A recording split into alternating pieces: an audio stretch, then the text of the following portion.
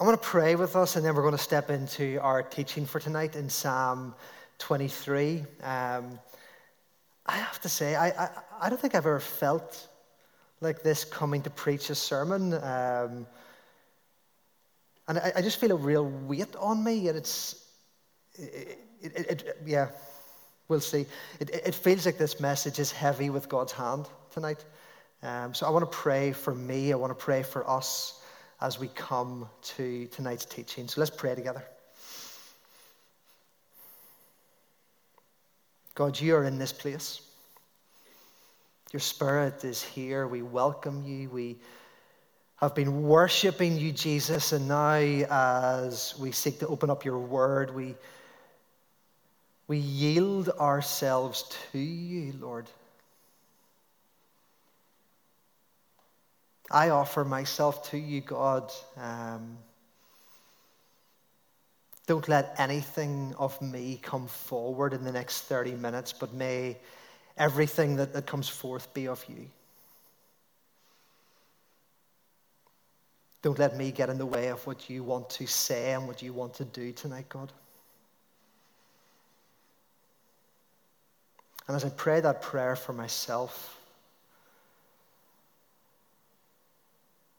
it's in recognition that you are perfect and you are holy. It's in recognition that these words are your words that we read in Scripture. And I pray for each person here tonight and those who will be listening to the podcasts in the days and weeks to come. I pray, Lord, come by your Spirit through your words and meet with every single person tonight. Speak through our doubts and speak to our brokenness and speak to our hearts that are prone to wandering and often weary.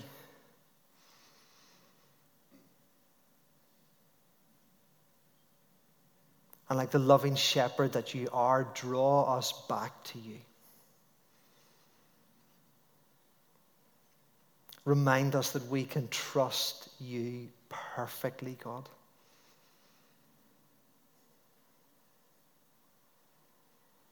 In Jesus' name, amen. Amen. If you've got a Bible, you're a Bible follower, open up at Psalm 23. You're not reading that again, are you? We've read this every Sunday night for the past 6 weeks. Well, do you know what? We're going to read it every Sunday night for the next 3 or 4 as well. And if nothing else, by the end of this series, you will recite Psalm 23 with your eyes closed. That can't be a bad thing, can it?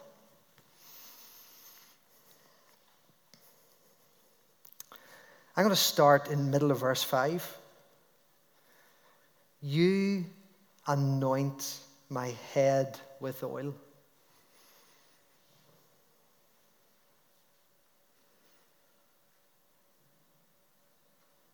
I've read that before. Have you read that before? Have you ever stopped and actually thought about what that means?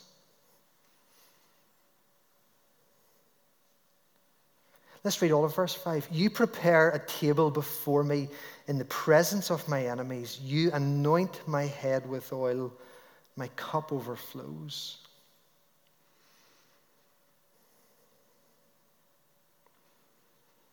And then let's widen the lens a bit more. The Lord is my shepherd. I lack nothing. He makes me lie down in green pastures. He leads me beside quiet waters, and he refreshes my soul. He guides me along the right paths for his name's sake. And even though I walk through the darkest valley, I will fear no evil, for you are with me. Your rod and your staff, they comfort me. You prepare a table before me in the presence of my enemies. And listen, you anoint my head with oil. My cup overflows. Surely your goodness and your love will follow me all the days of my life, and I will dwell in the house of the Lord forever. Oh man, there's so much in this psalm, isn't there? It's so good. May the Lord bless the reading of his word tonight. So, I'm sure I've told you this before, but all through my Christian life, I've thought it's both really biblical and really helpful, and often those two things actually go together, biblical and helpful, to have somebody older than me, wiser than me, who's been walking with Jesus for longer than me, to be helping me in this walking with Jesus thing. Does that make sense? Yeah? Almost like disciples making disciples. Somebody should write that down somewhere. That sounds like a good idea. In case you didn't know, that's our vision as a church. And so I've always had somebody as a teenager. I had an older guy, Kenny Hooks, who would walk with me and help me to figure out the Jesus stuff and the Jesus Gareth stuff. And all through my life. And I'm only 43. Some of you are going, that's really old. If you're in this side of the room, and if you're in this side of the room, you're going, yeah, that's okay. And if you're further back, you're going, oh, you're only a kid. So you are. I'm 43. I'm solidly middle-aged now. And I'm more convinced than ever that we can't do this walking with Jesus thing on our own. At least we can't do it well.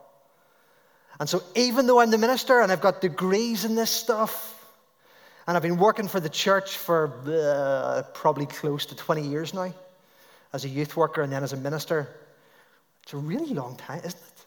Goodness. I am more convinced than ever that I need people around me to help me to walk with Jesus. And so one of those people is a guy called Derek McKelvey. And Derek is a retired Presbyterian minister. I think he's pushing 80 now, isn't he? No, that can't be right. Is that right? 70?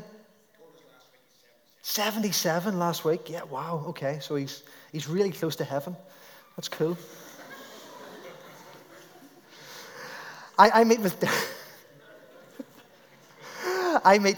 but I kid you not, he is real, not because he's the age he is, but because the way he knows Jesus, he just feels like he's really close to heaven. I meet with Derek every 6 weeks, and we sit down and we talk, and he is so prophetic. He's a ministry where he trains people who do prayer ministry. So all of our prayer ministry guys don't get to do prayer ministry until they're actually trained by Derek and his organization. I sit with Derek once every 6 weeks, and he asks me how my heart is, and he asks me what I've been thinking about, and he asks me how my relationship with my wife is, and he asks me how my ministry is, and he then listens for what the Spirit is saying, and he is so prophetic. God speaks to him, and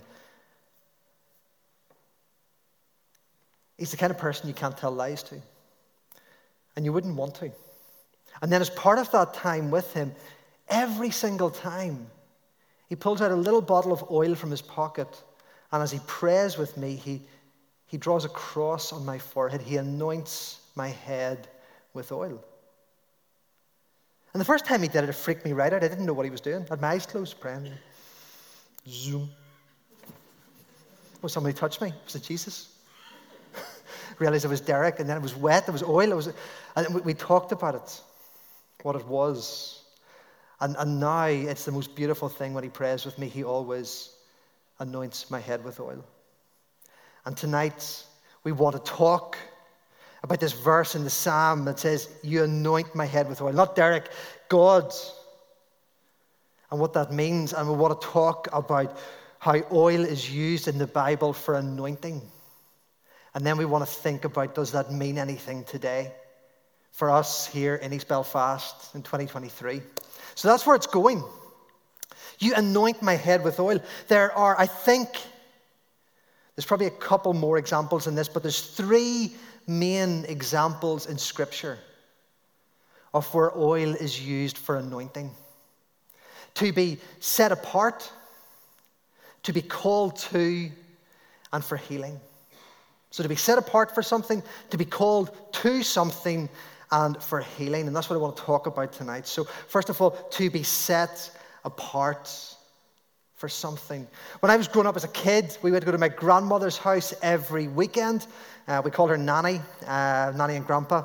Went to their house every Sunday, and we all sat. I mean, there was maybe, there could have been 14, 15 of us, aunts, uncles, all kinds of. And we all sat in the small living room. And then went into the kitchen. It was more like a scullery. It was a small kitchen. And we all had Sunday lunch together. And they had another living room. A good room. You have a good room in your house? Yeah? They call it the top room. But we didn't get to go there during the week. We didn't even get to go there on Sundays. We only got to go to the top room on Christmas or if there was people coming to visit. So we were all sitting cramped together, trying to watch TV, fighting over the 4 channels that there was back in those days, and there was no on-demand TV. But you only got to go to the top room when it was a special occasion, when somebody was here, when it was Christmas. And in the Old Testament, this idea of being set apart, this idea of being holy, was a bit like our top room. It was distinct, and it was removed from everything else. So distinct and removed, like the top room. You with me? God said in the Old Testament, he says it in the New Testament as well, but he says it first of all in the Old Testament, be holy as I am holy. Be holy as I am holy. He tells his people, his Israelite people, his Hebrew people, be holy as I am holy. And the idea of holiness was like the top room in my grandmother's house, in Nanny's house. It was about being distinct and about being removed.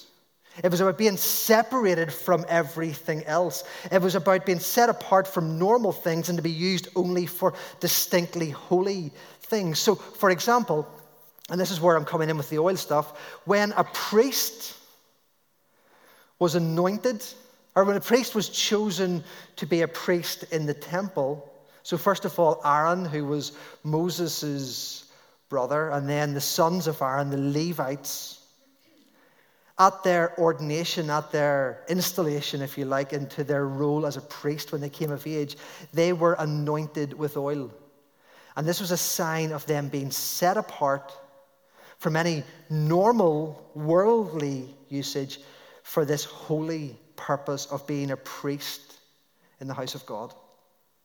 And actually not just the people, not just the priests, but all of the furnishings in the temple, the altar and the curtains and everything else was to be sprinkled with oil as a sign of being set apart, of being holy, of not being used for normal things, but set apart simply for this holy purpose.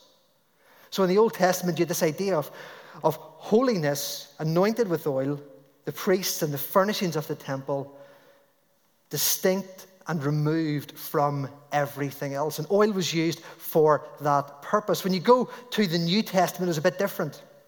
Can I drop the lights on? Are you with me? Just drop.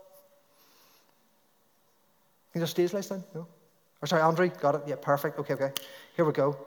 Sorry, I didn't give as many heads up on that. I apologize. When you go into the New Testament, the idea of holiness is a little bit different. So think in the Old Testament, it was distinct and set apart like the top room. In the New Testament, it was more like the candle where the light comes into the darkness and sits amongst the darkness, but the darkness cannot overcome it. Distinct, but not removed, distinct and among. The idea of holiness in the New Testament is not separating yourself from the world and being separate from it. The idea of holiness in the New Testament is Jesus coming and making his home in amongst the sinful humanity, in the reality of everyday life, amongst the sinners and the tax collectors, the light in the darkness, the holiness amongst the unholy.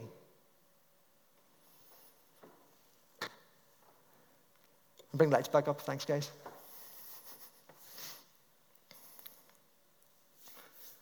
And that idea of Jesus, the incarnation, and then throughout his life doing it, and then in his death.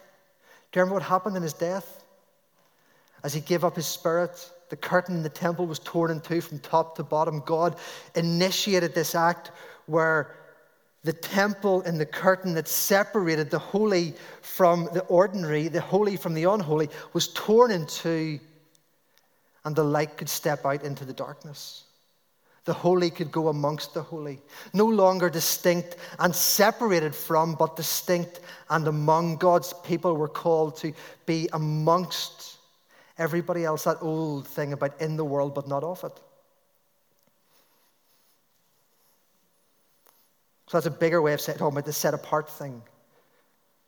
So oil was used in the Old Testament to set things apart. Second thing, oil was used in the Old Testament when things were called to something.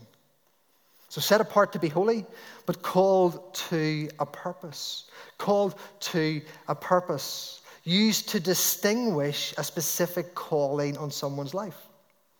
And so, let me give you three things. Prophet, priest, and king. So, often, not always, but often when a prophet was called to be a prophet, they were anointed with oil as part of their calling. Elisha was anointed with oil.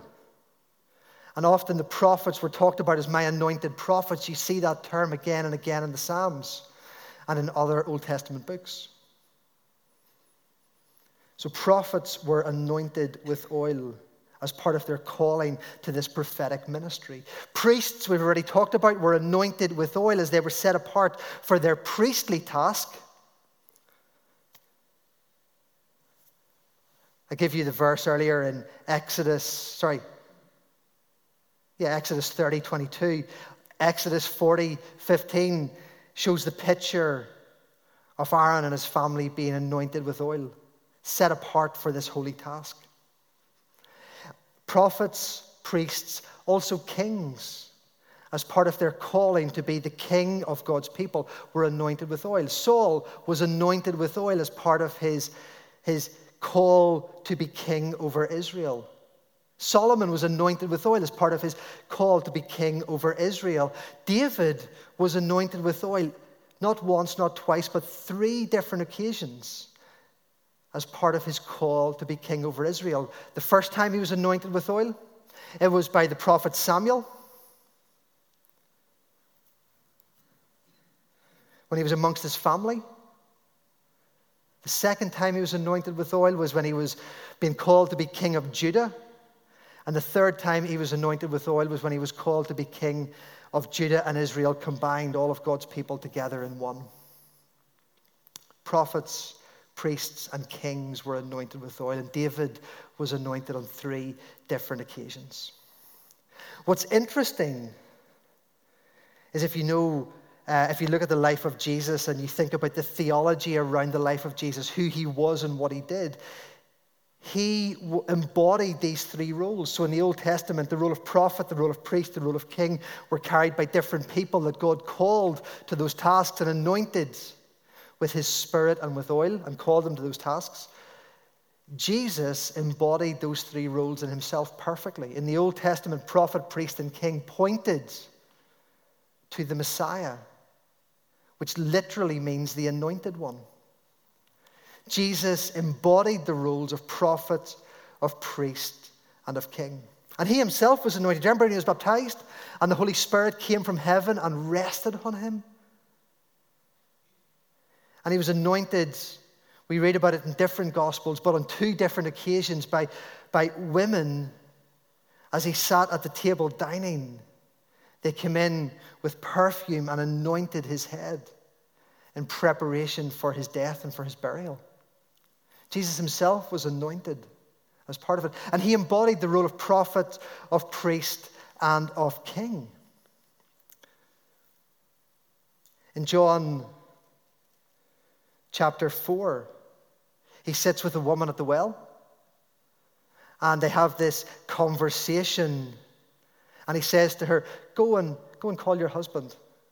And she says to him, I have no husband. And he said, you're right when you say you have no husband. In actual fact, you've had husbands and the man you're now living with is not your husband. He has this prophetic insight into the lives of the people around him that comes from the Spirit at work within him that allows him to call people to God. And the result of that encounter with Jesus and that prophetic ministry that Jesus exercised, that woman became a Christian. She went into her village and told everybody. She said, come and meet a man that told me everything I ever did. And they came and they encountered Jesus, and there was a little revival that broke out in her town. Jesus had this prophetic ministry. Jesus had a priestly ministry. In Hebrews 4, we read that Jesus is our great high priest, interceding before the throne. We see his priestly role worked out at the cross, where for the whole of the Old Testament, God's people had to offer blood sacrifices to atone for their sin. Jesus gave his life as a blood sacrifice to atone for the sins of the world. And his sacrifice was the perfect sacrifice. All of the sacrifices in the Old Testament performed by the priests in the temple before the altar were only ever pointing to the priestly role of Jesus as he gave his life to atone for your sin and for my sin.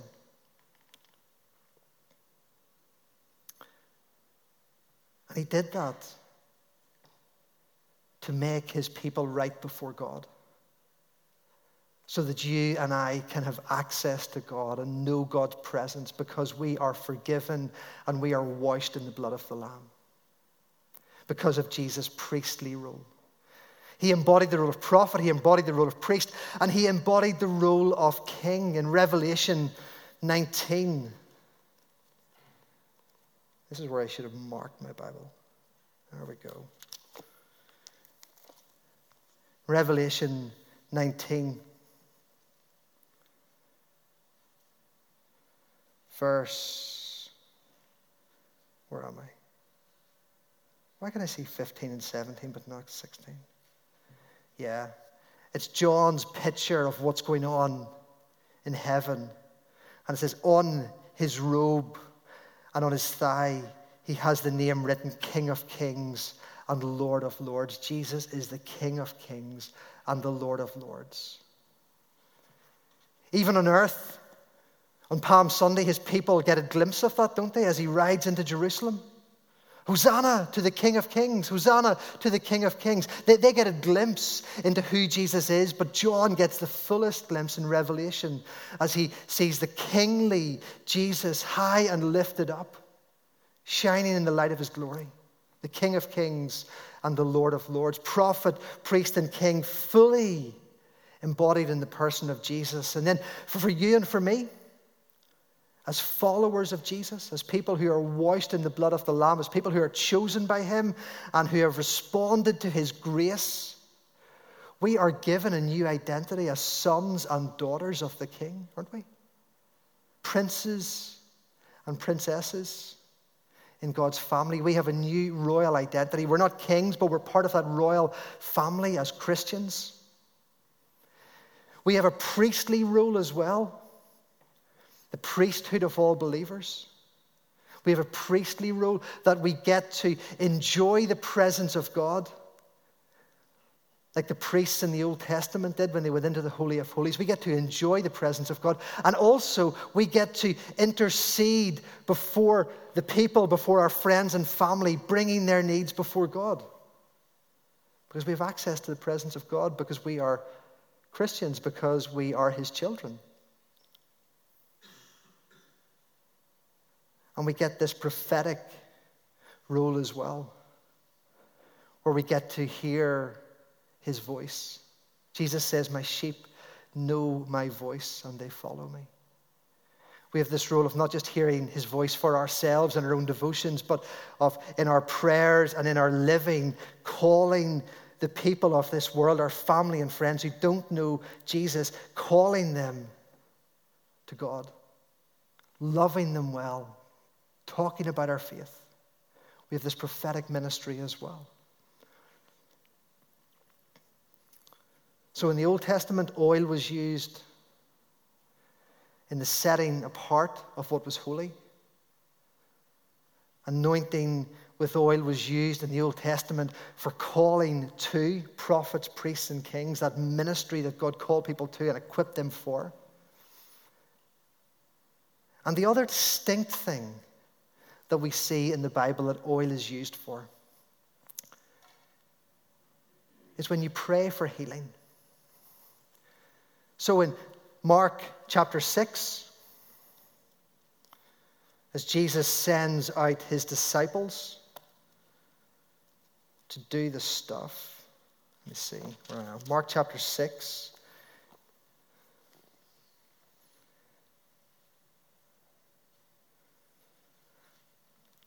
Jesus sends out the 12 disciples. They've been with him. They've been learning from him. He has been teaching them not just how to think theologically, but how to live in the footsteps of Jesus. And he sends out the 12 disciples. He commissions them. He empowers them. He equips them. And in verse 12 and 13 we read, they went out and preached that people should repent. They drove out many demons and anointed many sick people with oil and healed them. Jesus commissions them, tells them to go out, and people who are sick, to anoint them with oil and to pray for healing for them. And then flip over with me to James. So James was the brother of Jesus. Into the New Testament we go. There it is. Chapter 5, verse, I think 14.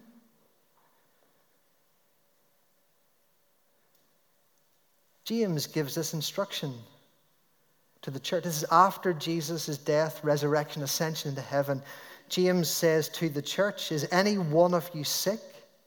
Let them call the elders of the church to pray over them and anoint them with oil in the name of the Lord.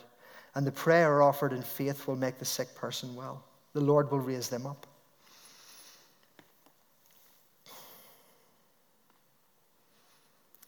This idea of praying for healing and anointing with oil as part of it. We get the praying for healing part. We've talked about that loads around Orangefield. We know that our role is to pray for healing. God's role is to answer in his grace and wisdom, and we trust him to do what he sees is right and what he sees is just. But as part of that praying for healing, we're told to anoint with oil. And I guess for me, it's simply a question of obedience. It's not that the oil is magic. There's nothing magic, powerful, supernatural about the oil. In fact, in any of the verses that we've read tonight, looking at anointing with oil to set apart to be holy, anointing with oil to be called to a certain ministry, or anointing with oil for healing, it's not that the oil is magic. Please know that. The oil is symbolic of the Holy Spirit. The oil is not the Holy Spirit, doesn't conjure the Holy Spirit. The oil is simply symbolic of the Spirit's ministry in setting people apart as holy. The oil is symbolic of the Spirit's ministry in calling people to a certain thing and equipping them for that. And the oil is symbolic of the healing power of God. It points to, doesn't conjure up, it points to.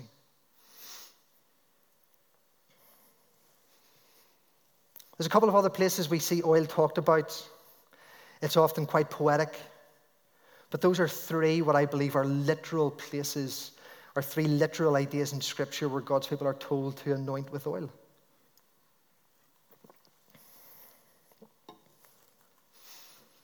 And so we come back into Psalm 20. There's a lot of Bible tonight, but that's okay. You're smart people. You can cope with that. We come back into Psalm 23. So you've been flipping about through your Bibles, or you've got distracted with the Bible on your phone and you're on Twitter now. Turn the app off, come back into Scripture. please.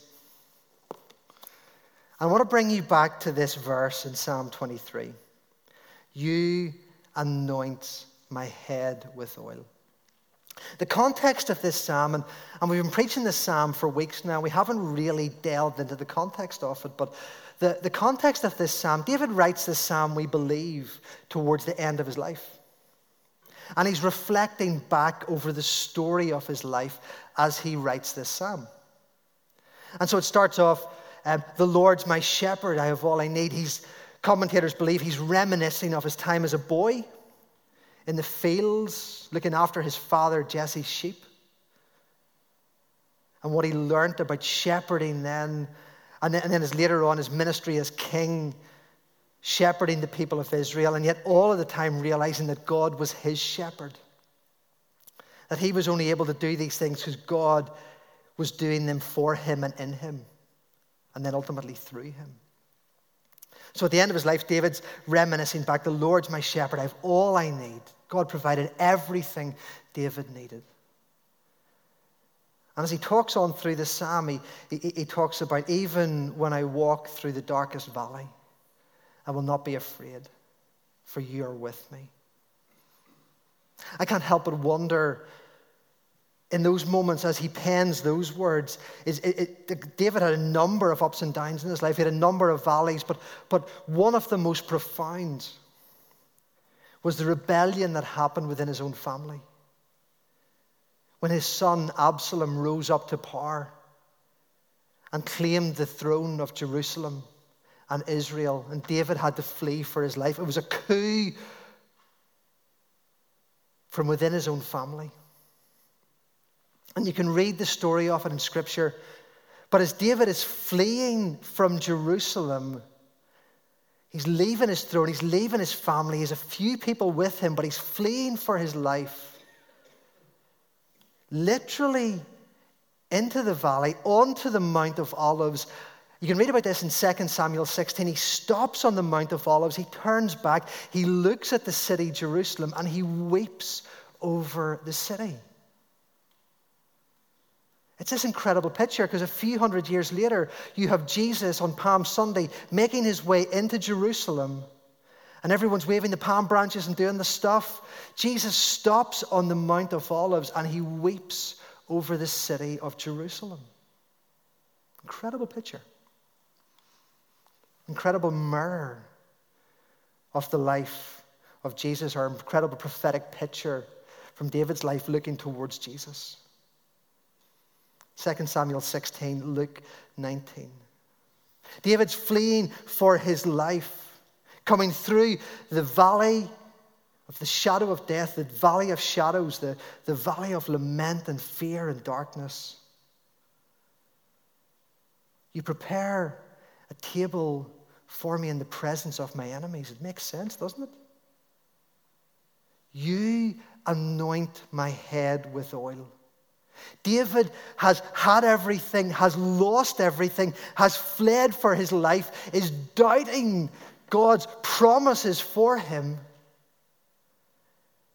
And he remembers all those years back to when he was a kid and the prophet Samuel came and chose him and put his hand on him and brought him forward and said, "You're the one." And he took the horn of oil and he poured oil on David's head and said, "God has chosen you for this task and set you aside for this ministry. You anointed my head with oil." He wasn't thinking about the prophet Samuel. He was thinking about God. Do you remember the oil is only ever symbolic? God's Spirit on him in that moment, setting him aside, calling him to, preparing him for. And even though he has just walked through the darkest valley, in that moment when he has lost everything and he's doubting everything, he remembers the anointing. He remembers the promise of God.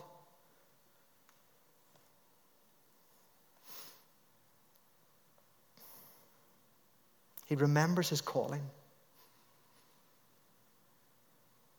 I want to show a video now of something that was going on in our church 3 years ago.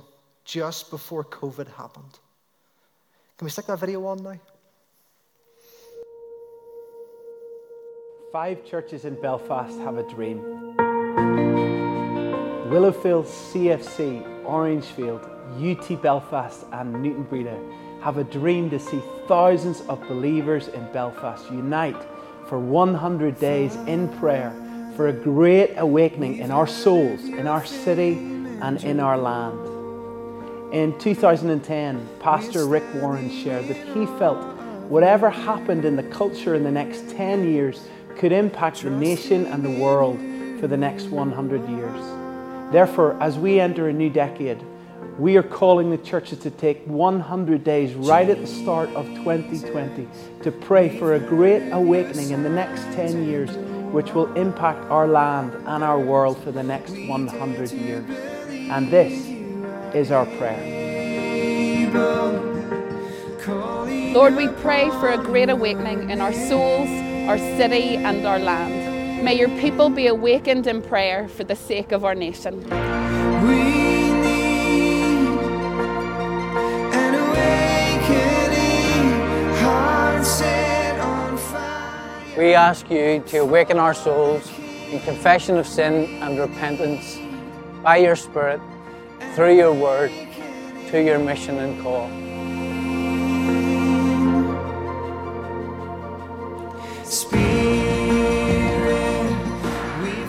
We pray for an awakening in this great city of Belfast that will experience widespread revival in the name of Christ. Content for your promise, waiting for you. Through an invasion of the Spirit, as the church is set on fire and fearless followers stand for Christ. We need an awakening. We pray for an awakening in this great land of Ireland, north and south, east and west, that all peoples, even those we have wrongfully treated as enemies, even those with the hardest of hearts, would know the compassion and grace of Christ. Rise up, rise up, rise up.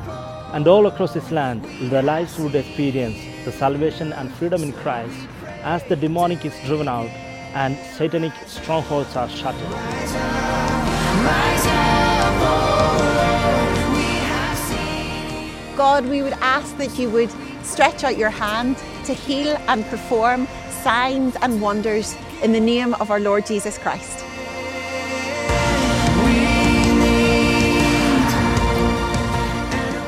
In the name of the Father, Son and Spirit, and in your mercy we pray for a great awakening in our souls, in our city and our land.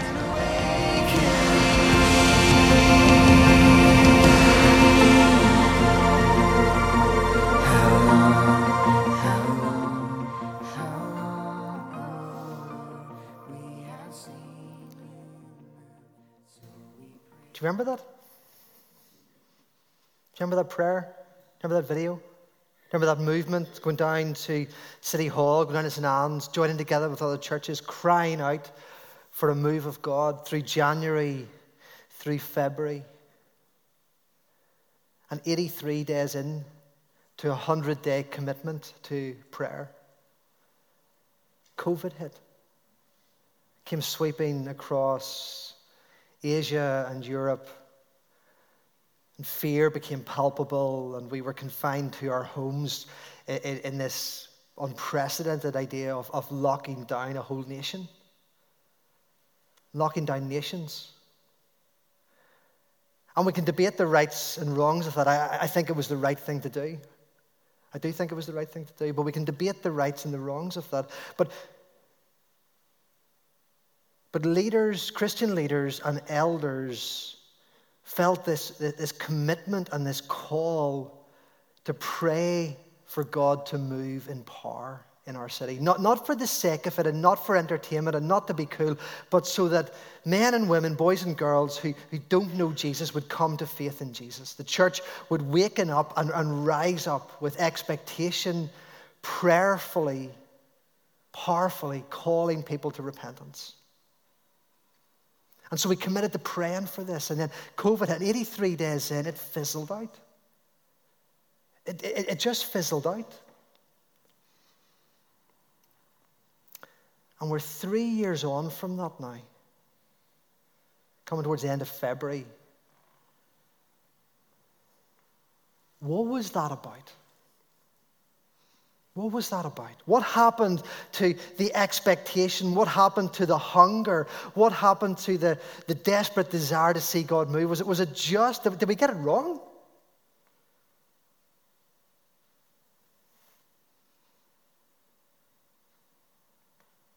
Or did we step from a place of calling into a valley? Even when I walk through the darkest valley, I will not be afraid, for you are with me. Did we spend a couple of years in a valley? And God was with us in the valley. There's no question about that. But for David, as we look at this psalm, did walking through a valley negate his calling to be king? Did it? No. Did he walk through a valley? Did he almost lose everything? Yes. But in that place of deconstruction, of being stripped back to almost nothing, you anointed my head with oil. You set me apart for this. You called me to this. You equipped me for this. And so even though I'm in the valley, I'm going to trust you, God. And as you read through the story, David reclaimed the throne. For us, does walking through a valley of COVID negate our calling to hunger for a move of God? For us, does the last 2-3 years and everything we've went through and everything that's cost us and all of our hurt and all of our disappointment and all of the trauma that was inflicted upon so many people in so many ways, does it negate the calling that God put on us as a church to be a people who are praying for a move of God across this city and across this land?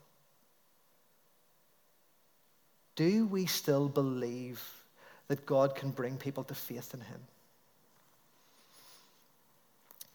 See, I've said to you before, I believe this is a pivot moment for the church. We have been in a posture of regathering, a back foot, if you like, and that's been right. Sometimes it's right to play defense. Coming out of COVID, it's been about regathering our people, of welcoming them back in. A year and a half ago, we weren't even doing services in the building. Reaching out to people, loving them, making sure they're okay, bringing them back in. But this year and this season is a pivot onto the front foot. From regathering to mission.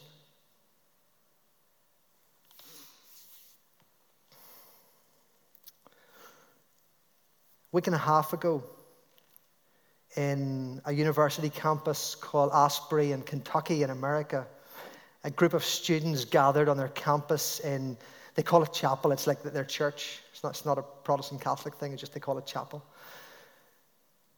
To do a 45-minute worship service where a band and a choir led some singing and there was prayers, there was maybe a short talk, just kind of like what we do. Kind of like what Belfast Bible College does, kind of like what Queen's and Jordanstown CU do regularly. They met to worship and pray, and the service finished. The band went off stage, the hosts of the service went off stage. Some of the students, just the sense of the Holy Spirit in the room just was stirring something within them, and they said we should stay and pray. So they stayed and they prayed. They missed their coffee break, and then their class started. They didn't go to class. They stayed and they prayed, started confessing their sin to one another, started weeping, started worshiping. The band realized what was happening. They came off their lunch and came back in and took up guitars, started leading some more worship. And something's been happening over there that from a week and a half ago, there has been a worship service going continuously. People are coming to faith. There's no celebrity pastors, there's no hype, there's no smoke machines, no dim light, nothing like that there. It is just simply people coming and worshiping because the presence of Jesus in the space is so real and so profound. People are walking in and are just, their hearts are being blown wide open. It's going for a week and a half. Some people are calling it revival. I think it's too early to put labels on it. But it's an outpouring of the Holy Spirit in that area. It seems to be spreading to a few other university campuses as well. And these worship gatherings are starting in different places. But God seems to be doing something.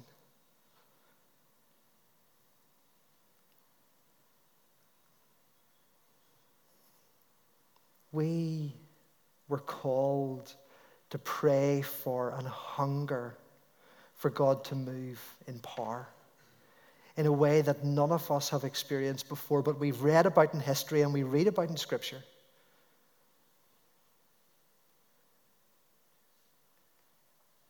And I'm convinced that COVID was the dark valley that we walked through. And we come to a place now, seated around a table, that Jesus has prepared for us. And we remember, you anointed my head with oil. You set us apart. You called us to this ministry of disciple making. And what are we going to do with that? What are we going to do with that?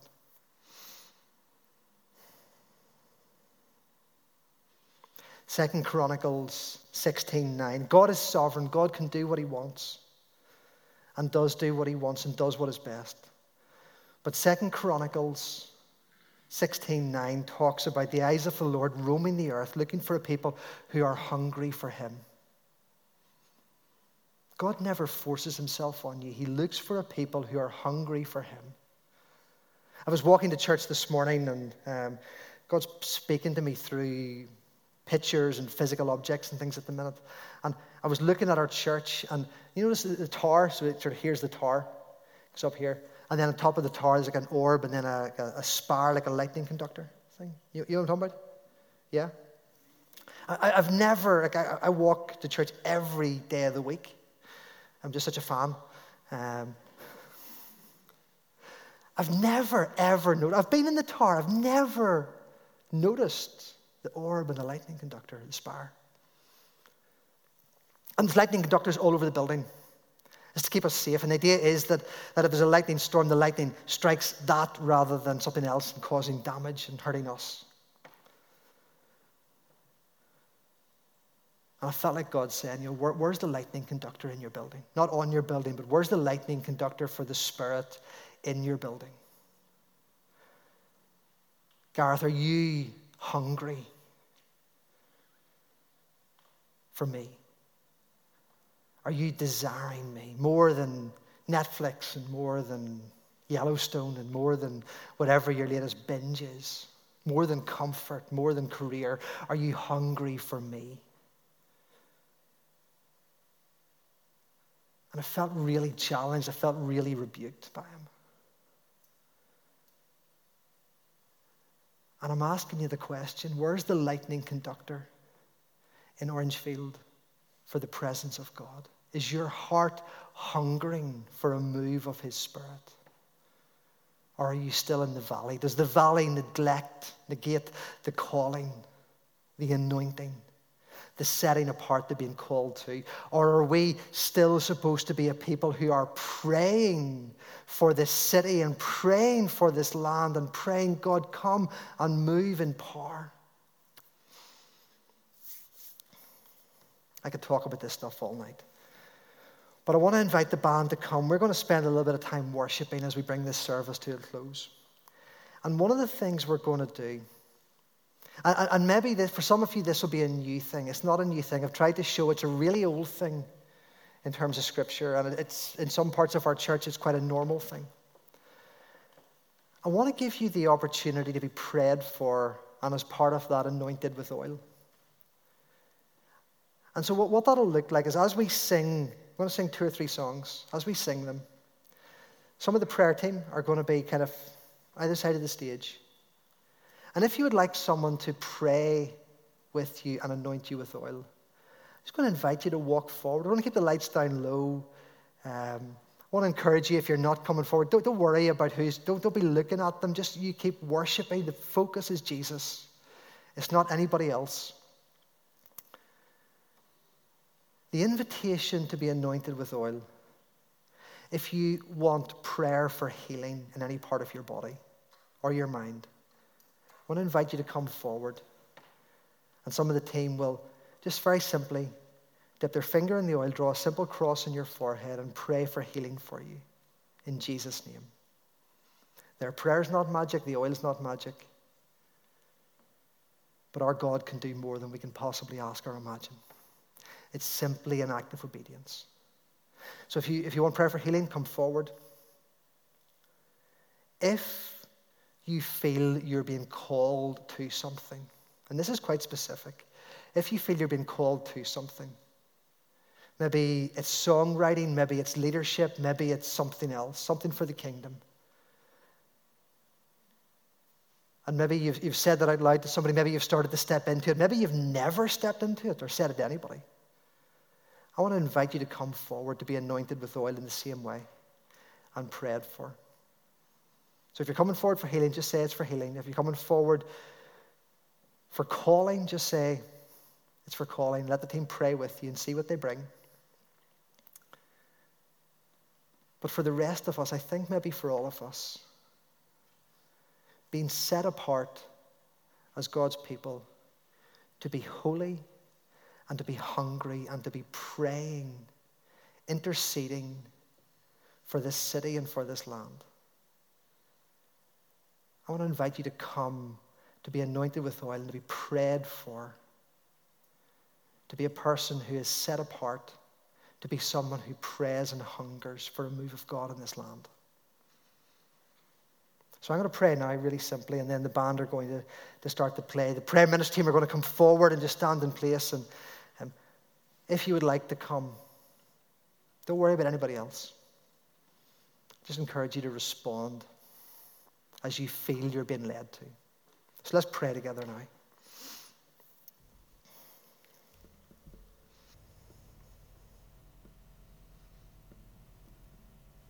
Father, like I said at the start, if anything that I have said is simply of me, is not of you, let it fall to the ground. Don't even let it exercise people. Let them forget it. But what is of you, Lord? Burn it into our minds and our hearts.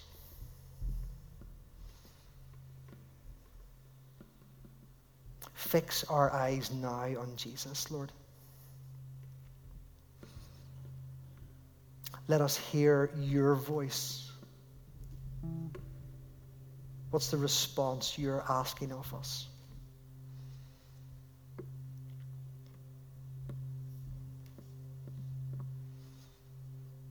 Give us the courage to be a people who simply say yes to you. In Jesus' name.